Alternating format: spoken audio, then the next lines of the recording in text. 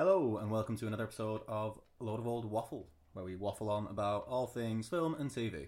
I'm Mike. I'm Katie. Hello. And this is a weekly series again after a 3 to 4 month absence. We're committed again, and as always, we will start with Katie's trivia round. I've missed this a lot. Honestly, I think I was winning from the overall episodes. Maybe we should start keeping score now overall. Okay. So just like one person wins and gets 1 point fresh. per week. Yeah. Okay.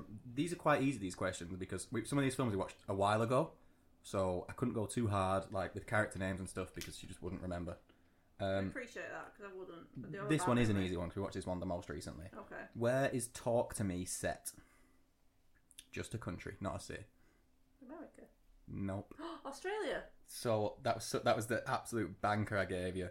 So that's 0 out of 1.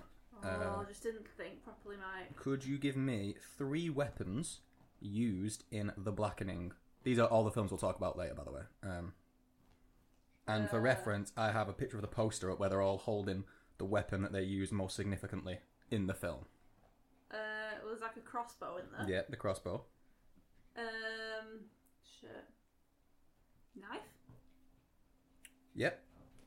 That's 2. Okay. Quite a lot of generic household items in there. Oh, is it like a big candlestick or something? I'll give it you candlestick. It's like, yeah, it probably is a candlestick. It's that statue a candlestick-esque thing. Other options included a meat... Is it called a meat cleaver? A meat cleaver, yeah. I was going to say a meat basher, but that's not right. A rolling pin. One of them uses like arrows as claws, like Wolverine. Oh, yuck. A fire poker, and I think that's a hatchet. Nice. Great film. We'll talk about it later. And so that's 1-1. Okay. All comes down to this for the first point of the new series. What grows in the family's garden in Cobweb? Pumpkins. Yep, there you go. 2-1-0, Katie. Going in. I can't believe I didn't get that first one. I'm upset with myself. Should have been a full house. I just didn't, You didn't get the one I most expected you to get. Yeah, well. Yeah. So that means you get to pick the trailer we talk about first this week. In fact, I'll go through everything we're talking about this first. We're going to be covering the trailers for Aquaman and the Lost Kingdom, Fall of the House of Usher, and Lessons in Chemistry. We've got a bit of news to talk about, including Oppenheimer becoming the most successful biopic ever. Drew Barrymore's show and other talk shows have postponed the premieres due to the backlash of the writer's strike and everything, and we'll get into that. There's 2 directors who are rumoured to be in the front running to direct Secret Wars, not the next Avengers film, the one after. And then we'll be reviewing Talk to Me, The Blackening, and Cobweb. Lovely. But because Katie won the Katie trivia round, she gets to pick which trailer we talk about first. I would like to pick Aquaman, please. Aquaman? Yeah. Okay. Start us off then. So Aquaman is a dad now and a husband, and he's the guy in charge of Atlantis and stuff. Mm-hmm. Yeah. Doing like fish stuff. Doing loads of fish stuff. Loads of fish stuff. I think this looks really good. It does look really good. I was surprised actually how good the effects looked. That is the main thing that surprised me, given like the Flash and... Yeah, but I mean, it's not fair really, because the original Iron Man was...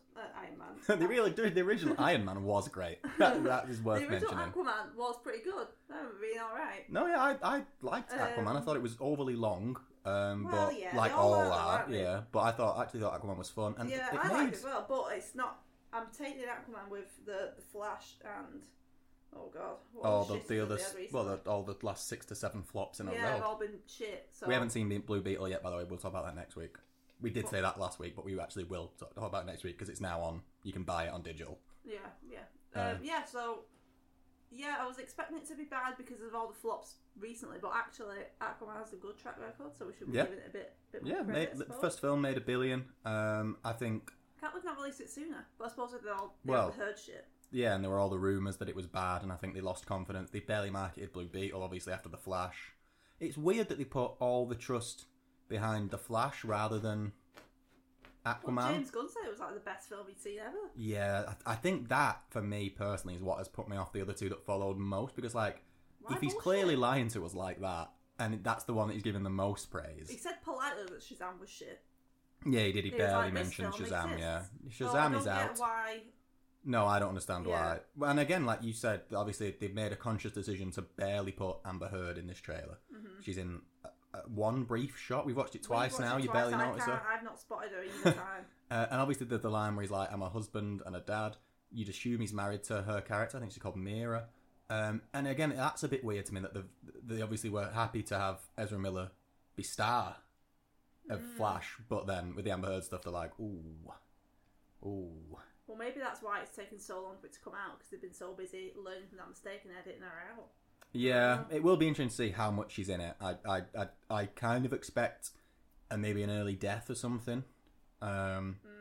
Or it's just like, oh, she's off doing something else.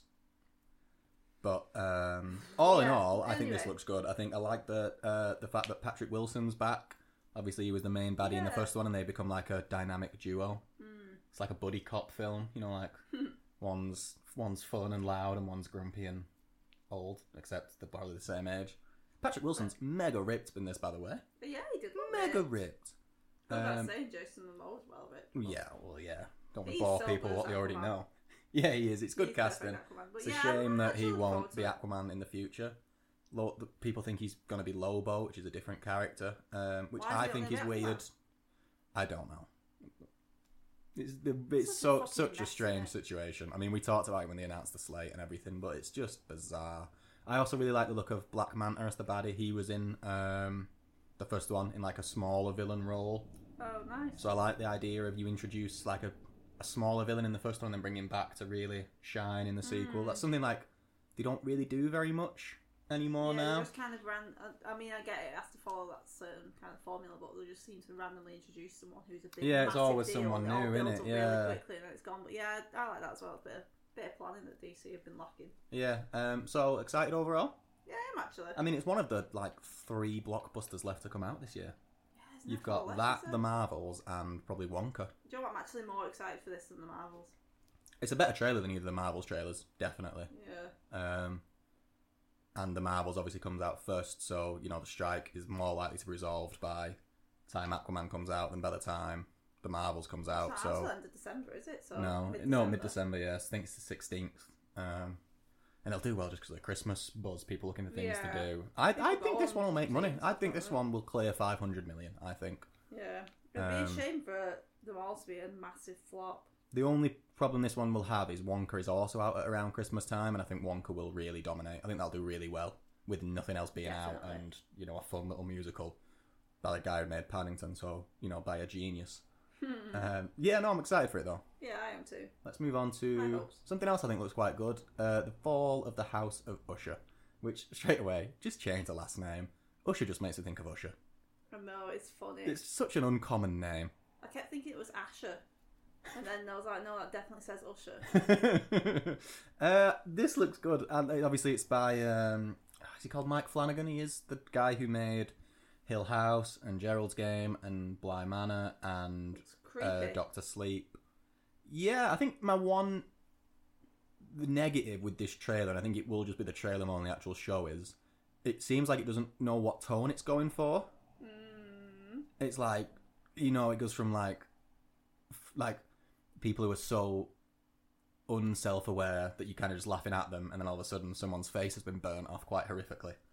Yeah. Which I think in a series, in like, you know, 8 40-minute episodes, whatever it's going to be, you can balance that out. It's obviously hard to do in a trailer. Yeah. I mean, I love how creepy and weird it looks, but I remember Hill House and Bly Manor both kind of fell flat for me towards the end. I'm kind of worried this will do the same. Bly Manor definitely did for me more so than Hill House. I thought Hill House was really good. Yeah, Hill House was really good. Bly Manor was alright, pretty good. Hill House had one of the best jump scares ever as well. Oh, do you remember when she jumps out of the car? Like they're just chatting in the front. Yeah. I mean, Mike Flanagan can do horror in his sleep. I know Dr. Sleep kind of flopped at the box office. I think that's an unbelievable film. Gerald's Game. Yeah. That Moonlight Man or whatever he's called that genuinely still scares me the thought of him. Yeah, I'm looking forward to it. I like that he recycles all the same cast. That was another point I wanted to make. Yeah, it's just like other than Mark Hamill, obviously, Luke Skywalker, it is just a who's who of people who've been in other things he's done. Which is fair enough. Like, he must just work with him and think, you're good at your job and I get on well with you. You can come back. I mean, and all directors do it to some extent. Like, there was that big thing of when James Gunn got the job and said that he'd probably bring, you know, the Guardians people on with him, and everyone was like, oh, you can't do that. You know, you've got to work with new people. Why? No, he doesn't. Why?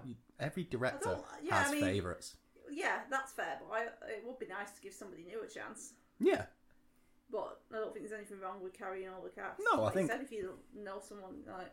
Yeah, I mean... You only like that way you like your haircut, so you go back to them, don't you? Yeah, exactly. Like, if you are an actor trying to break in, it obviously makes it more difficult for you, but then it also means that once you're in, you more than likely, you've got a pretty reliable work. Yeah, so you just got... I suppose you just got to get in and do a good job and make a good impression. Like anything, like you said, like a hairdresser's, like a sandwich shop. Your favourite brand of KFC. Mm-hmm. Like there's like three Indian restaurants as well near us. If one of them doesn't do well, gonna try a different Indian restaurant next time. Very true. True taste has got to be careful. Nice, Yeah. So excited? Yeah. I think this is one of them where there's been a couple. The last thing he did, we gave one episode. It was that one where it was like teens in a hospice. Oh God, what was that called? Midnight Library or something? No, not the Midnight Library, but it was something like... It wasn't Midnight Mass, that is another one he's done. But anyway, we watched 2 episodes of that and kind of gave up. Yeah, I don't know what was missing with that for me, but that's... I don't think it was bad, it just didn't grip us, I suppose. But yeah, I'm excited for this, and that I imagine it all drops at once, so we might even be talking about that in like a month's time. Is that mid-October? Yeah, October 12th. And the day later, we get the episode of Lessons in Chemistry, starring Brie Larson. What a transition. Cheese Larson. That was a good joke. So the name's Brie, and Brie's also a type of cheese. For anyone who didn't get it, I'm so glad you explained it. It was a thinker. It was a real thinker. What do you think of this one? I think it looks good. I think Apple TV has got a very good reputation for me personally. I agree. I think I would not watch this unless it was if it was any other of the streaming sites. I probably wouldn't watch it because it doesn't look overly interesting to me. I originally thought it was a true story, but then it just said based on the global phenomenon, so I assume it's a book. It must be. Like, I wish someone told me what phenomenon it was. Like, yeah, it's a bit annoying. But no, I think Brie Larson's a really good actress. She obviously gets so much stick for Captain Marvel, which I think is stupid, but agreed. I think the rest of the cast looks really good as well. The guy who I think she marries in it, he was in Good Times at the El Royale, Bad Times at the El Royale, Bad Times. Maybe it was Good Times. Something at the El Royale. They had a time, and that was really, he was really good in that. And another little thing to point out: there's like a dog rooting through a trash, and then it seems like they just adopt it. So big win. That was a big turn in the trailer for me. I was invested by that point. And then the dog was there pretty frequently, so I think they have a very happy life with the dog, which is always good. It seemed like, I don't know if it was. Is it biopic that's the right word? Yeah. Is that what it is, or is it about like a certain... Well, that's what I mean, because I can't... If it's a true story, it is a biopic. If it's based on a book, then it's just a... That's why I was confused, because just a character piece. And she had the trailer started off in a lab. I think that's the point, that she was... And then she becomes a cooking host. Yeah, I think that's because of the times. Like, she was obviously a genius that, in chemistry, but obviously was dismissed because she was a dame. She was a broad. She was a... goddamn woman. Or other old-timey American words for woman. Damsel. She was damsel, a lass. So she obviously can't do serious chemistry stuff, but she can cook. She can cook and teach the other wives how to cook, and And cook they shall. Cook they shall, because the men are working hard.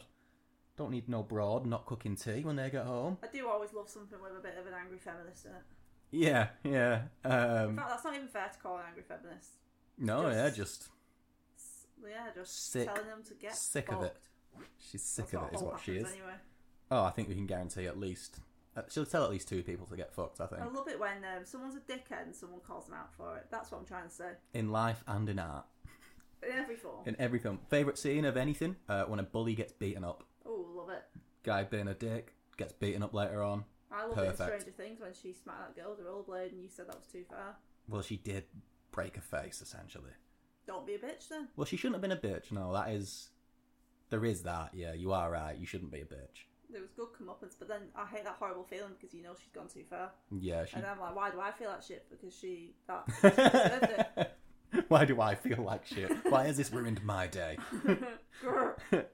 News. Should we start with the sad writer's strike stuff? Well, it's not sad, it's just ongoing. Well, it's a sad situation. It's ongoing and it's massively frustrating. Because writers and actors should just be paid what they deserve to be paid. Warner Bros. Are going on like, oh no, we're going to lose between 300 and 500 million because of the writers' strike. It would cost them 45 million to honour every demand. It is absurd. It's ridiculous. I can't believe the audacity of them to complain about it when it is literal. There'd be peanuts to them. It's nothing. It's absolutely nothing. It's just principle. They just want to say, like, no, we're in charge. Yeah. We have the imagine power. how good that first company will look. A24 have done it. A24 have signed up for it. That's why they can still release and market Talk to Me, and it's crazy. They're tapping into the market really well, actually, because no one else can do it. Exactly, yeah. That's probably part of the reason Talk to Me did so well. I mean, it was another big hit for them. It's such a good company, A24. Anyway, so Drew Barrymore's kind of become the face of this because she's an actor. So she's also in that Actors Union as well. Mm-hmm. She's had a talk show, I think it's called The Drew Barrymore Show. That and a couple of others announced that they were coming back. Obviously met with huge backlash. The others are like the Jennifer Hudson talk show and one just called The Talk. So they're all coming back, but without writers. So it would just be the hosts just like improvising and okay. So obviously there was massive backlash. There were reports of like people trying to get into the Drew Barrymore show wearing a WGA pin, which is obviously the Writers Guild of America, and like security taking them off them and not letting them wear them and frisking them and then checking all the bags and everything the next day. So then Drew Barrymore released a video saying, I'm just trying to do it because we did it during the pandemic and I just want to make the show. Got eviscerated online. Like I saw people quote tweeting it like a good writer could have made this sound genuine and loads of stuff like that. So she deleted that, and then now that show has been postponed completely, it won't film until after the writer's strike, and neither will the others that announced they were coming back. Oh dear. So I think all in all, like it's good that Drew Barrymore listened and kind of took the lesson. It's bad that she was willing to go back at first, but you can only judge someone on whether you can only judge someone on whether they're willing to learn, can't you? And she was. I like that, Mike. Yeah. That's nice. So she's great in Scream, so I don't want to be mad at her. No, that's true. I don't want to be mad at her. And I like her in 50 First Dates as well, when she beats that guy with a baseball bat. Oh, it's just dicey ground, isn't it? Like it's something that you would think they would have had the forethought. It seems like common sense. Yeah, I mean, that's the most frustrating thing, I think. It seems like it's just an easy situation. You got all the shit and you backed out of it and like learnt your lesson. Fair play. Well, yeah, I think the Jennifer Hudson and the Talk ones, they wouldn't have got anywhere near as much flack because they're not technically in either of the guilds, the people that are coming back. I think most of it has fallen on Drew Barrymore because she's she's obviously in the Actors Guild. I know that presenting isn't technically acting. So it is she's made a career off acting, exactly, yeah. She wouldn't have she wouldn't have the show without the acting, would she? And so it's, like you say, it's a tricky one, and it's crazy that it's still going on. I think the writers have been striking for 4 or 5 months now. Actors have been striking for coming up on 3. Maybe it is obscene. Maybe the writers have been striking for like 6 months. And if you look at the upcoming dates, we were looking through our Odeon apps the other day to just try and be like, oh, what are we going to go and see in the rest of the year? It is absolute dregs at the minute. Shrek 2 was on the other day. Like, they are just like, what can we throw out to fill some time here? People aren't watching Barbie anymore. Shit. Like, we need to... Everyone has seen it.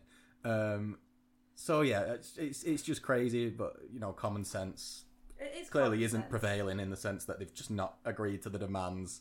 How long is it going to go on for? I don't think anyone expects it to go on for this long. But what's interesting is, like, obviously Warner Brothers are the company who own Aquaman, which is releasing this December, they've confirmed. But they also pulled June from its October release date. So either A, they're just saying, we don't expect Aquaman to make any money anyway, this gives us an excuse, which I think is what they do with Blue Beetle. Or they think the strike's going to end sometime October, November, and then they'll be like the first big blockbuster that can be promoted, and they can get Jason Moore in the the hot ones, and it's probably a bit of both. I think it's probably a bit of both. I don't think anyone expects it to go towards the real back end of the year. I'd be really surprised if November, December it's still going on, because studios are really starting to struggle now, and I think the fact that they couldn't even bring talk shows back, that will be a real red flag for them. Exactly, yeah, because now it's like it's kind of affecting everything that they're putting out.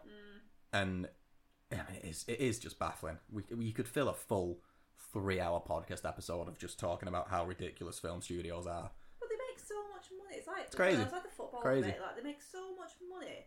And fair play, like, if that's the price for your job, then cool. But not me. It is crazy. Have a bit of compassion, like. Warner Brothers have had a good year, which is the craziest thing. Even though Blue Beetle and The Flash both flops. The Flash are mega flop. That's an obscene. They had Barbie. Money must they have?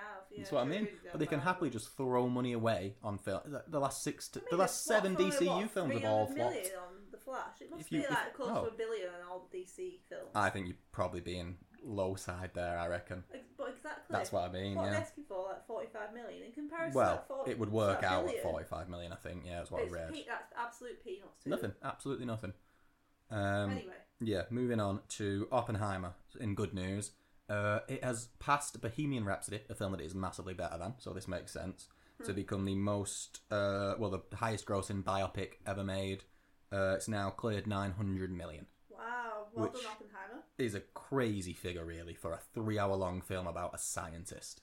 And not even like a scientist who gets powers halfway through the film either. Not like one of those scientists. This is just a boring scientist who might well be a... What might he be? Communist, that's it. I can never remember the word, yeah. I mean, it's just like, it's Christopher Nolan power, innit? I mean, there was the demands when he went to Universal, didn't he? Because he'd been with Warner Brothers, and then Warner Brothers fucked him off with the putting everything straight onto HBO Max thing. Oh, yeah. So he went to Universal, and his list of demands was like, it needed to have a window either side. I can't remember how many days it was when no other Universal films came out that period to compete with it. It needed a guaranteed however long theatrical run, like loads of just guarantees, and they obviously gone with it, and it is paid off massively. Yeah, well done. Just if you've got a big name who's only made good stuff and Tenet, trust him. Yeah, well done. Very good film. Like you said, just the whole premise of it actually making that much money is a bit crazy. Yeah. I think they owe some of it to Barbie. Yeah, that is definitely. To Oppenheimer as well. I think it hyped both of them up. Yeah, I think they both probably made maybe between 100 to 200 million more, I would say, because of Barbenheimer. Yeah. And finally, we have some. Legendary time to be alive.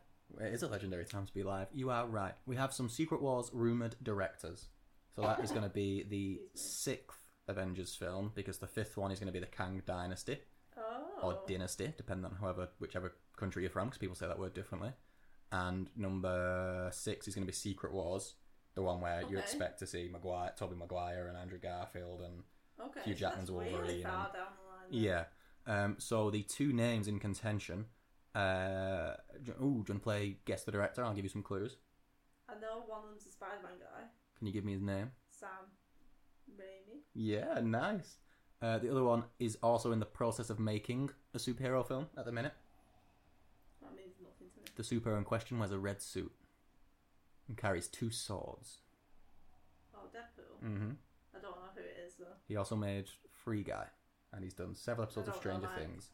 His name... Sean Levy. It is Sean Levy. There you go. Look at me! My next clue was his first name rhymes with prawn, so... yeah, well done. What are your thoughts? I've forgotten the real question. no, there's no real question. It's both in contention to direct Secret Wars. They're both mint, aren't they? Yeah, I think it will lead to 2 very different styles, though.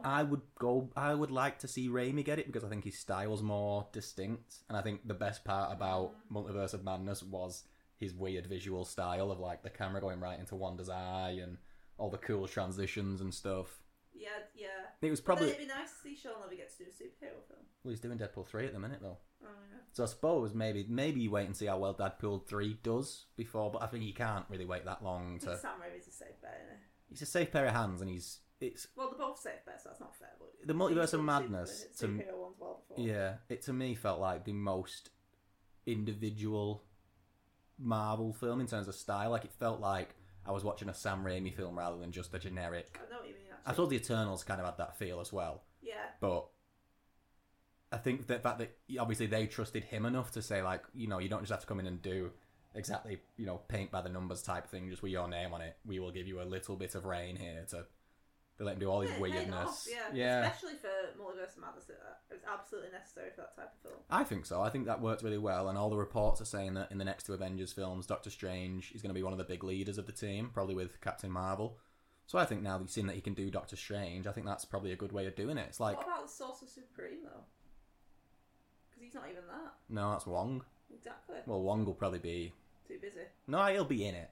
I don't. Well, yeah, that's a good point. To be fair, yeah, maybe long, really. maybe they'll write him out in like there's another smaller thing going on, and he's too busy. Yeah, that is interesting. Actually, I hadn't thought of that. You only know that if you're watching No Way Home the other day, don't you? Exactly.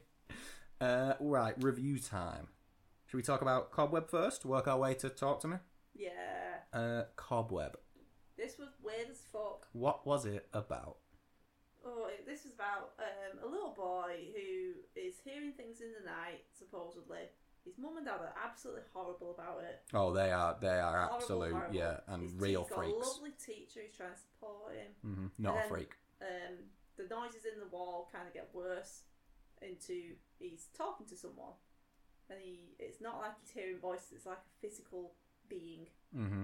And the film progresses and builds in scary tension and shit, and we find out what's in the wall. Yep.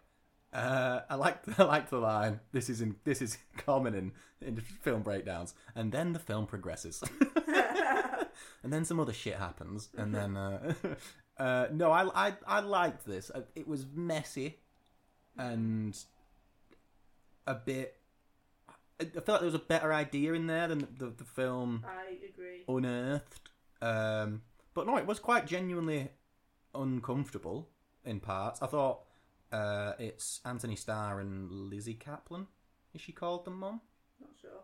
They were really good and really unnerving and really weird performances. Like, not but weird in a good way, obviously. Like no, I agree. I think it was the tension was so it had such a weird energy about it. It just didn't quite deliver. Yeah. So to dive into spoilers, what it is they've had a baby who is like. Seemingly part spider or something, or like she looks like a spider. How would you describe it? I think that's all you can say. Yeah, and so they were disgusted by her, so they lock her in this little room that is like adjacent to the boys' room.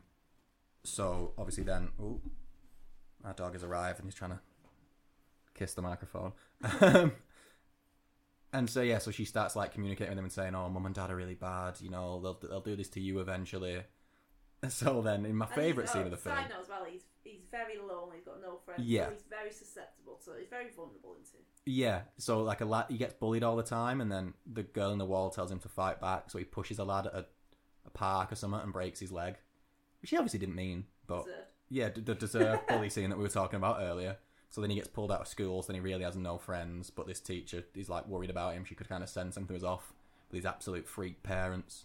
And then in my favourite scene of the film, when he's finally realised that, he finally thinks, okay, you're right, these parents might kill me. He just kills them both with rat poison, puts rat poison in the soup.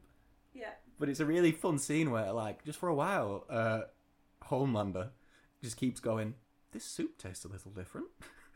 Yeah, did you put something else in the soup? Like, no, I didn't do anything. And for like a minute, I was like, this is such a weird scene. Like, have they just run out of plot? Are we just now talking about soup? Yeah. Never once did it click to me that something actually serious might be happening. I just thought it was a nonsense scene. And loved it. Yeah, but I feel like it just could have delivered more. Like, I would have liked in that scene because the mum and dad fucked.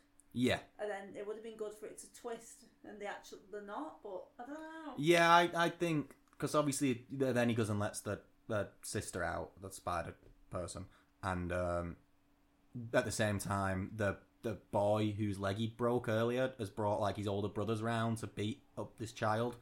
So they're all in the house. The Spider Woman starts killing all them, and like that is a really good scene. I liked. Yeah. The spider person is genuinely really scary, really scary. But it does just leave you wanting something more. I just didn't feel like I know it's not supposed to be realistic, but the fact that it's a spider baby, I'm just a bit like, how am I meant to get behind that? No, that wasn't my problem, because I think you can stuff like that in horror you can take, can't you? But clips like it was like he was having a bad dream from an alternate universe, seeing his mum and dad in a weird. Yeah, she had like long nails and stuff.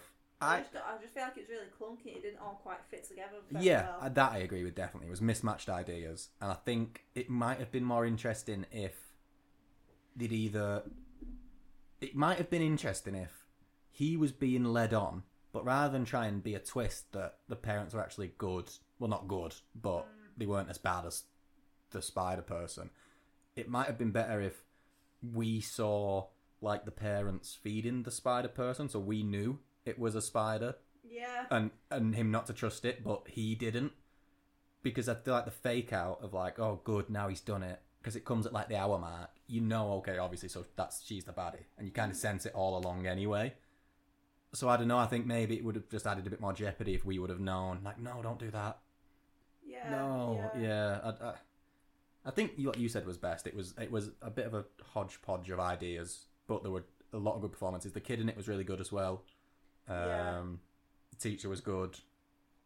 It's a shame because it looked really good. All the acting was really good. Yeah. It just, the story was just lacking for me, really. Yeah, maybe it was a bit rushed. I didn't find it that scary. I think the cobweb girl looked really freaky. You did get a good look at her, which I liked, because like you said about the boogeyman, kind of takes away the scare if you see it too much. Yeah. Like, this balanced that perfectly. Yeah, it did. But the story just wasn't giving it to me. And the build-up scenes I didn't find scary. Like, I wasn't watching it behind my hands. I agree. Through my fingers, sort of thing. What would you give it? I've just gone back on my letterbox to check. So we watched this a while ago, and I gave it. So we rate out of 10 on here. So I gave it a 2.5 on. So you'd give it a 5. I'd give it a 5, and I stand by that. Yeah, I think a 5's fair. I think. I actually think it could have dealt with, maybe it could have been improved. It was a little bit longer, and you maybe just fleshed some of the stuff out a bit more. Yeah. Because it even ended on like the lock Cobweb. I don't know if she was called Cobweb, but why else would the film be called Cobweb? The lock. Well, that's what I mean. That didn't really make sense either. Well, I think it's because she looked like a big spider, and I don't know if you call it Spider Girl. Well, Spider Girl in a cupboard, it gives away the twist a bit. Yeah, I think you could have fleshed stuff out more, and I think a 5's fair, and I probably wouldn't recommend it. No, unfortunately, not especially because this week is accidentally focused on horror, and the other two horror were week significantly better. Yes, it's a shame. I really wanted to like it, but which brings us on to which is my favourite of the 3 films that we watched, The Blackening.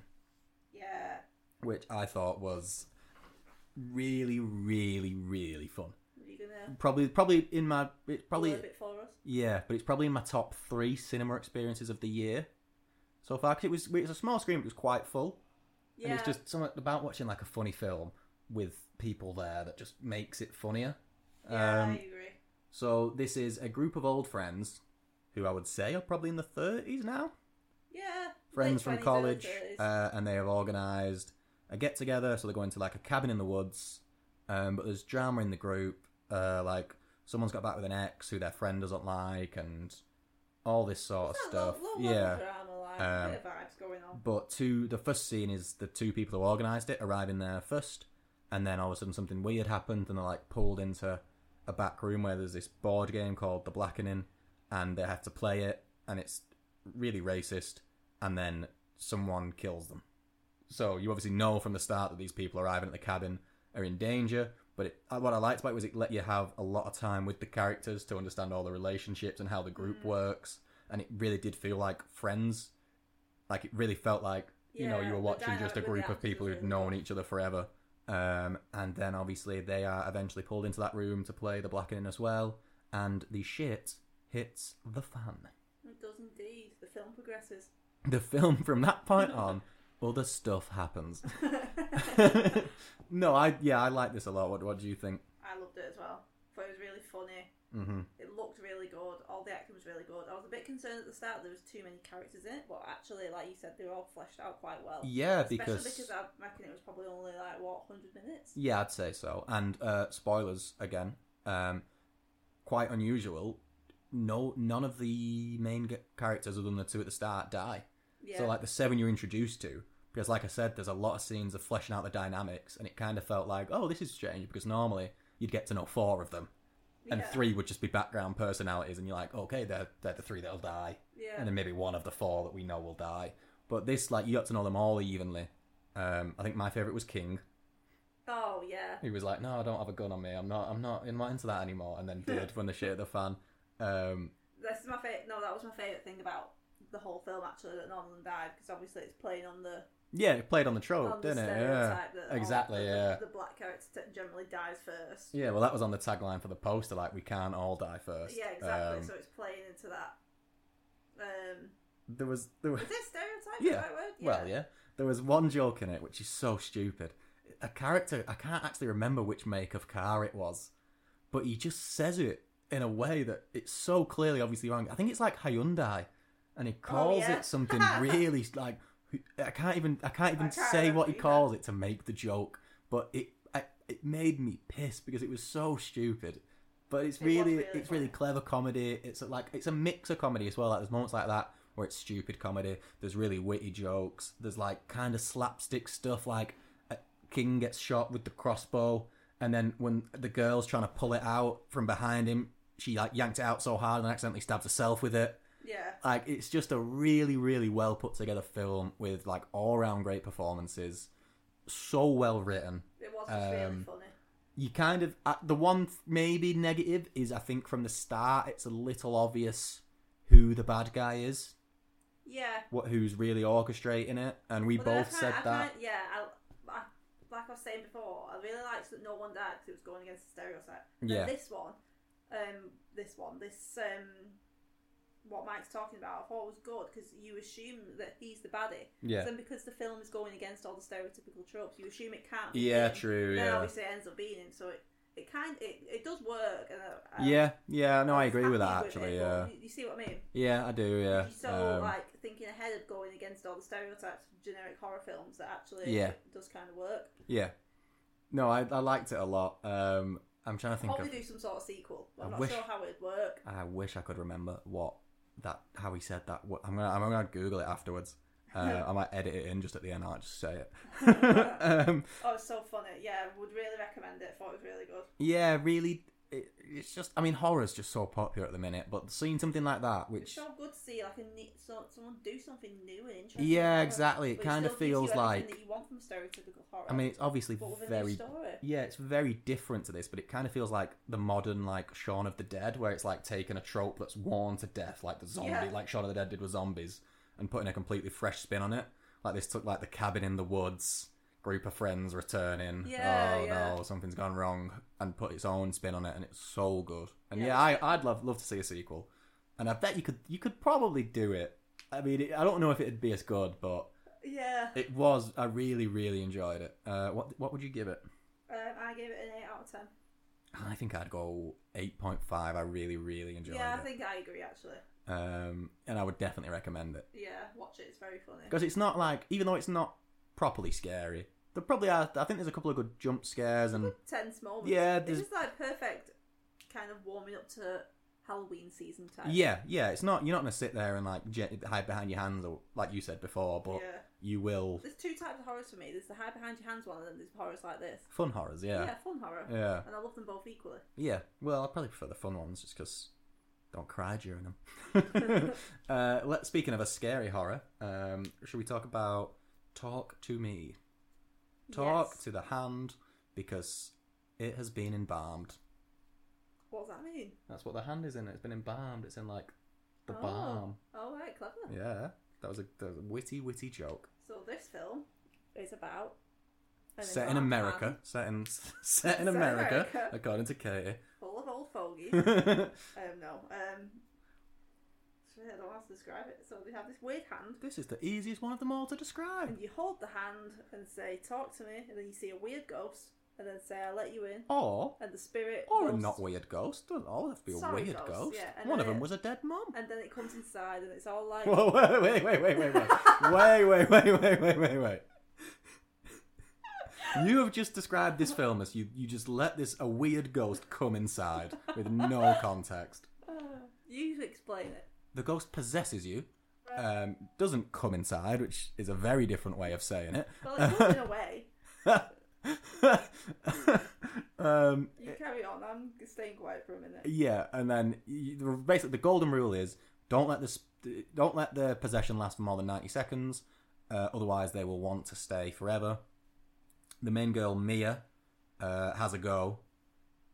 They can't get the hand off her for more than... It goes like 100 seconds or something. And so, like, she kind of starts to get gradually possessed. Weird shit's happening. But then her best mate's younger brother really wants to have a go a couple of days later. And his older sister's like, no chance. And then she leaves, and then Mia's like, okay, but only for 50 seconds. But then he gets seemingly possessed by the spirit of her dead mum.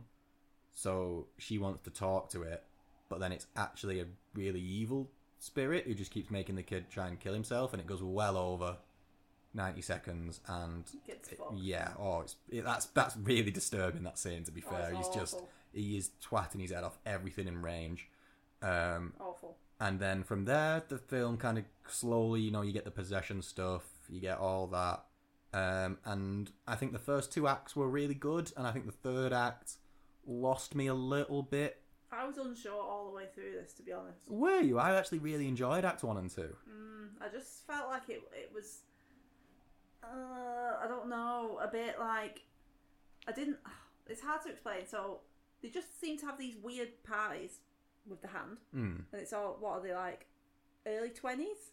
No, I think they were technically a high school. Were they not? Well, exactly. They probably looked early 20s, but we'll play probably. Yeah, I think the one massive geezer. I think he was like an older friend. Of someone. Well, he was playing huge, quite young characters.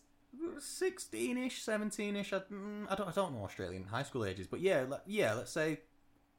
I just found it a bit weird that they were just week, like every night having. Just I don't know, all having these possession parties. Well, no, they had 2, didn't they? Well. Yeah, the people who had the hand seem to always have a possession party, but no one seemed to be afraid of it at all. But then I don't know. I suppose that's just the pressure. Well, yeah, but I think it was like once one person had a go and then came out laughing because they were funny. Like it had never gone wrong ever before. Obviously, so one guy just got possessed by a really horny ghost at one point, and he was like humping the floor, and then the dog was licking his face, and he was like snogging the dog. So from that, I can see that is quite funny. Yeah, but when that scene happened, I was like, this is supposed to be funny, and I was just finding it a bit weird. Well, but I think that's also the thing, isn't it? Like, because he's been possessed, I think you're not supposed to be fully... I think the point of it was, like, you're supposed to never really be fully comfortable. Yeah. Because even when they're having fun and stuff, this is you should not be doing this. Yeah, this is very bizarre and strange, and why are you doing this? Yeah, it just didn't strike any sort of tone for me.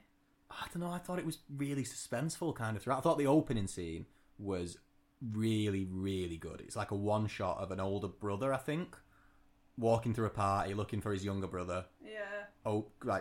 He's in a room, so he kicks the door down, pulls him out, still all one shot, and then everyone's filming him because this kid's clearly going through something. So he starts shouting at people like, put your phones down, and then out of nowhere, the younger brother just stabs him in the head. Or in the shoulder or something, because he survives on it, and then everyone runs off, and then he stabs himself in the head. So he's obviously been possessed by a spirit before. Yeah, I feel like I'm being a hater, and I'm not meaning to be, because I did actually enjoy it. I just found it really strange, but not in like a kind of creepy, suspenseful way. Well, I think for me, there's again, spoilers. There's like you start to kind of doubt because she sees it's weird in the way she's possessed, because like at one point she's laying in bed like top to tail with her best friend's boyfriend, and she sees the woman who possessed her come into the room and start like sucking his toes, and then he wakes up and it's just Mia sucking his toes. So like I like the way of like she sees the possession, so she knows what has been happening. Yeah, that I really like, because I don't think I've ever seen that before. Yeah. And then so from there on as well, you kind of start to doubt everything she sees, which I liked. Like at one point, you think she's been talking to her dad, but so she talked to her dad, and then she goes into it was never a dad, was it? No. Yeah, so he thinks she's been talking to her dad, and her dad's like said, oh yeah, your mum did kill herself. Sorry, and here's a letter she wrote. Sorry for not telling you. And then she goes into a room, and her mum's in there, and she's like, that's not your dad. And he starts banging on the door, and then he busts in and starts strangling her. But then her real dad hears something, goes upstairs, walks into the room. It just looks like she's choking on the floor, so he goes to help, but then she grabs a knife and like tries to stab obviously her possessed dad, but it's now a real dad trying to help her, and stabs him in the neck. And at that point I thought it was really good, and then everything from there kind of lost me. Yeah, the third act was definitely the worst. Because obviously the little brother who twatted his head on everything, he's in he's in like a coma, but his spirit is being like tortured. Yeah, just tortured by all these evil, horrible spirits. And so she's like, oh, well, I need to kill him and put him out of his misery. So she lures everyone away from the hospital, basically, all his family, walks in there with a pair of scissors to stab him in the head, then decides she can't stab him in the head because she had a good relationship with him and he looks just like him. So then instead, she's just like, oh, I can't stab you in the head, I can't do this. I'll just throw you on the motorway then. And it's like, what? It really lost me at that point. What? So she wheels him out. That's the craziest way to kill someone. Like, what, 50 feet away? Oh yeah, she gets very, Well very... far away, There's just this and then easy just path to the motorway from the hospital. Does she throw him in the road? Or does she Well, throw herself at in the first you road? think she's been thrown in the road, but then I think, well, actually... Again, it isn't clear, which is another problem. And I think maybe that was like a choice. But I think it lost me, yeah. I think the whole film was so kind of out there and up and down. And yeah. like I said, for me personally, it didn't really strike any sort of tonal... It didn't hit the mark for any tone for me personally. So then to have what's the word, that inconspicuous ending. Yeah, well... It just didn't work for me. I didn't hate the film. I did actually like it. I would watch it again. And I hope they make a sequel. I just... well, they are. It's going to be called Talk to Me, but 2 is going to be an actual 2. I just think it could have been better. Yeah, I like the ending, that the ending came full circle, and that when Mia was a spirit, someone pulled her... She got pulled towards another similar hand thing, and like... Yeah. A bloke in a different country was like, talk to me, and obviously she'll get to possess him. So I liked that, and I think that sets up a lot of interesting ways for this to go in a sequel. It's a really good premise, a really good idea. Really good performances. The whole thing looks great. I just think the third act lost me, because it just became a bit confused as to like... Yeah, it was confused. I didn't really understand her motivation anymore, I think was what annoyed me. And there were just little character things in it as well that I didn't really get, like... She let her little brother go through this thing that obviously put him in hospital. But, like, the sister just seems to be, like, still a friend. Like, she's a little bit annoyed, but also, they just keep getting together and stuff. And she's also clearly having some sort of undertonal vibe with her boyfriend. Yeah, Mia definitely fancied him. Or fancied if she's dead, fancies her. There's some vibe there. It's never fully explained or explored except for when she's randomly sucking his toes. Yeah. It's not her, but you know. Well, yeah, and horror can be vague. Obviously, like some great films are vague, but I think you always have to kind of understand why people are doing what they're doing. And I get that she was trying to save him. That I had no problem with, but then just like being like, oh, I can't do this. I'll throw you on the motorway. That to me is crazy. Yeah, you just unplug all the machines in his room or something. Yeah. Like, or just put a pillow over his head. There's no way you'd go straight to... I'll wheel him out there. I would not have seen him. You had all that time as well to be doubt it. It brought up a lot of plot holes that I think earlier in the film had done really well to avoid. Also, they I had think that exacerbated all the plot holes previously. Yeah, well, maybe. There was a very sound mum who I think deserves a mention. Well, very funny mum. Very, very funny. Really liked her. Yeah, the really good character. And look, I would be really excited to see a second one. I think it was a good film. I don't think it was as good as The Blackening. It doesn't win Horror of the Week for me. But I just wanted more from it. I just feel like it. I say this a lot, but it could have been really good. It was such a good premise, and everything looked really good. The hand actually looked really good as well, which I think a lot of them missed the mark of. And the effects, it makes it less convincing, but it looked so good. It was so close to being really good. Yeah, it's worth saying that the effects, like when they were actually possessed, looked really good as well. Like it was just kind of like big bug eyes, basically, but it looked good. It did, and it makes it all the more convincing. I really wanted to like fully get invested in behind it, but I just never felt like I got lost in it. Yeah, that's fair. See, I think I was up until the third act, I think. But yeah, no. I think I tapped out Act 2. I gave it a 6 out of 10. I think I'd go 6.5, maybe. See, I'd have to watch it again, but yeah, I'll go 6.5. I was going to say 7, but I think I've talked myself down to a 6.5. But I would recommend it because I think it's recommend it as well. Especially obviously we watched it at home on digital. I think it would be. It would have been a better experience in a cinema. Yeah. Yeah, it's a shame when you get to watch it. It was one of them where at our cinema it was like, oh, you want to see it? Good, it's on at 11. No, I don't want to go and see a film at 11. Crazy. Right, that brings on to our yearly award winners. Now, we didn't do this last week, so that means that everything we discussed last week is game to be added in as well. Okay. So, worst trailer. Do any of our 3 trailers from this year make it in? Your choice, because you won't remember, because it's been a while. You did Expendables, And I did Bird Box Barcelona, which I think came out, by the way. Like, saw nothing about it ever again. Oh, no, I didn't actually. I'm happy to see. Best trailer, you still have Barbie, I still have Spider-Verse. Yeah, nothing's getting in there for me. Biggest disappointment, you have I have Mario, you have Luther, the Fallen Son, which was terrible. I'm desperate to have it out there though, because I'm pissed off that we mention it every week. What did we talk about last week? So last week, just for reference, if anyone didn't listen to last week's, we did like a summer blockbuster review. We talked about Insidious: The Red Door, Indiana Jones: The Dial of Destiny, Mission Impossible, Barbie, Oppenheimer, Turtles, Mutant Mayhem, The Meg 2, and Strays. And so for me, biggest disappointment, the Meg.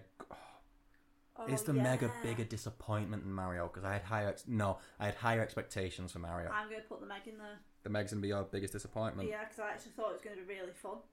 Yeah. And it wasn't. Yeah, don't watch it. If you don't, go back and listen to our full review last week, so we get the clicks. But most pleasant surprise, I have 65. You have Dungeons and Dragons: Honor Among Thieves. Anything getting in there for you? I think. want to add Insidious: Red Door in, please. Okay, and I'm going to change mine to the Blackening. Yeah. Oh, yeah, do I want the Blackening? No, only you can answer that. Insidious. Because I kind of I did expect the Blackening to be really good. It was better than I thought it was going to be, but I did expect it to be good. Worst sequel tease, we both have Fast X because it ended on that terrible cliffhanger. See, the interesting thing about that is Mission Impossible also did a part 1 film and actually called theirs part 1. Fast X didn't even have the balls to call it part 1. And still, Mission Impossible is such a more complete film.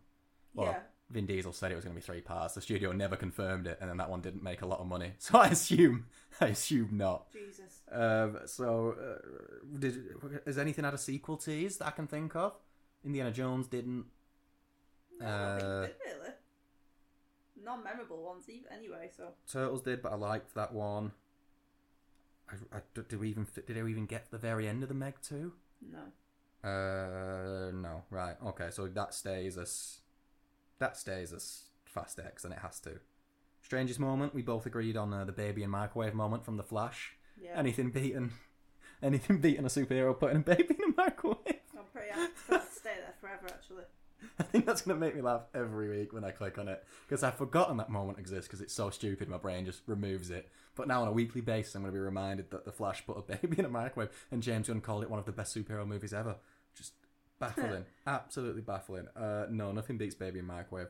Worst performance, I went for adult Shazam because he's so irredeemably annoying, and you've gone for Dom Toretto. We've both just named the characters as well rather than the actors, which at least is, I think that's nicer.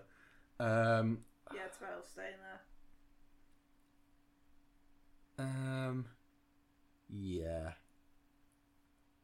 Nothing beats. Everything we've watched recently has been good That performances. Shazam was so annoying. Fuck me. Best performance, I had James Norton from Happy Valley season 3. He's finally coming out, and he's been replaced by Robert Downey Jr. from Oppenheimer. Exceptional. And I think you're going to change yours, and I think I can guess who you're going to change yours to. I knew we're going either side of the we're going either side of the best supporting actor debate.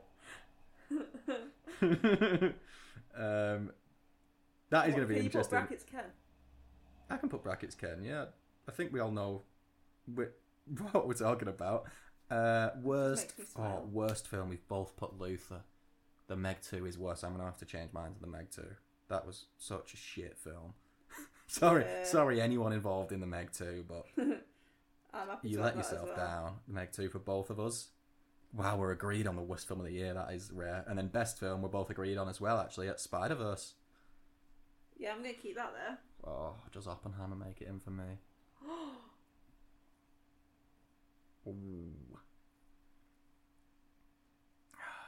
No, I want Spider-Verse to It's stay. tricky because Oppenheimer probably is the best film I've seen all year, but it's not my favourite. This is what I was saying to you, like Barbie versus Oppenheimer. I would watch Barbie every week. I probably will watch Oppenheimer again. I'm gonna stick with Spider-Verse because it was so good, but that was very close. And so that concludes our hot seat of yearly award winners. At the end of the year, we'll do a show where we announce them formally and invite everyone down. It's going to be great when Dom Toretto comes down in person to accept his Worst Performance of the Year award. So this has been Lord of Old Waffle.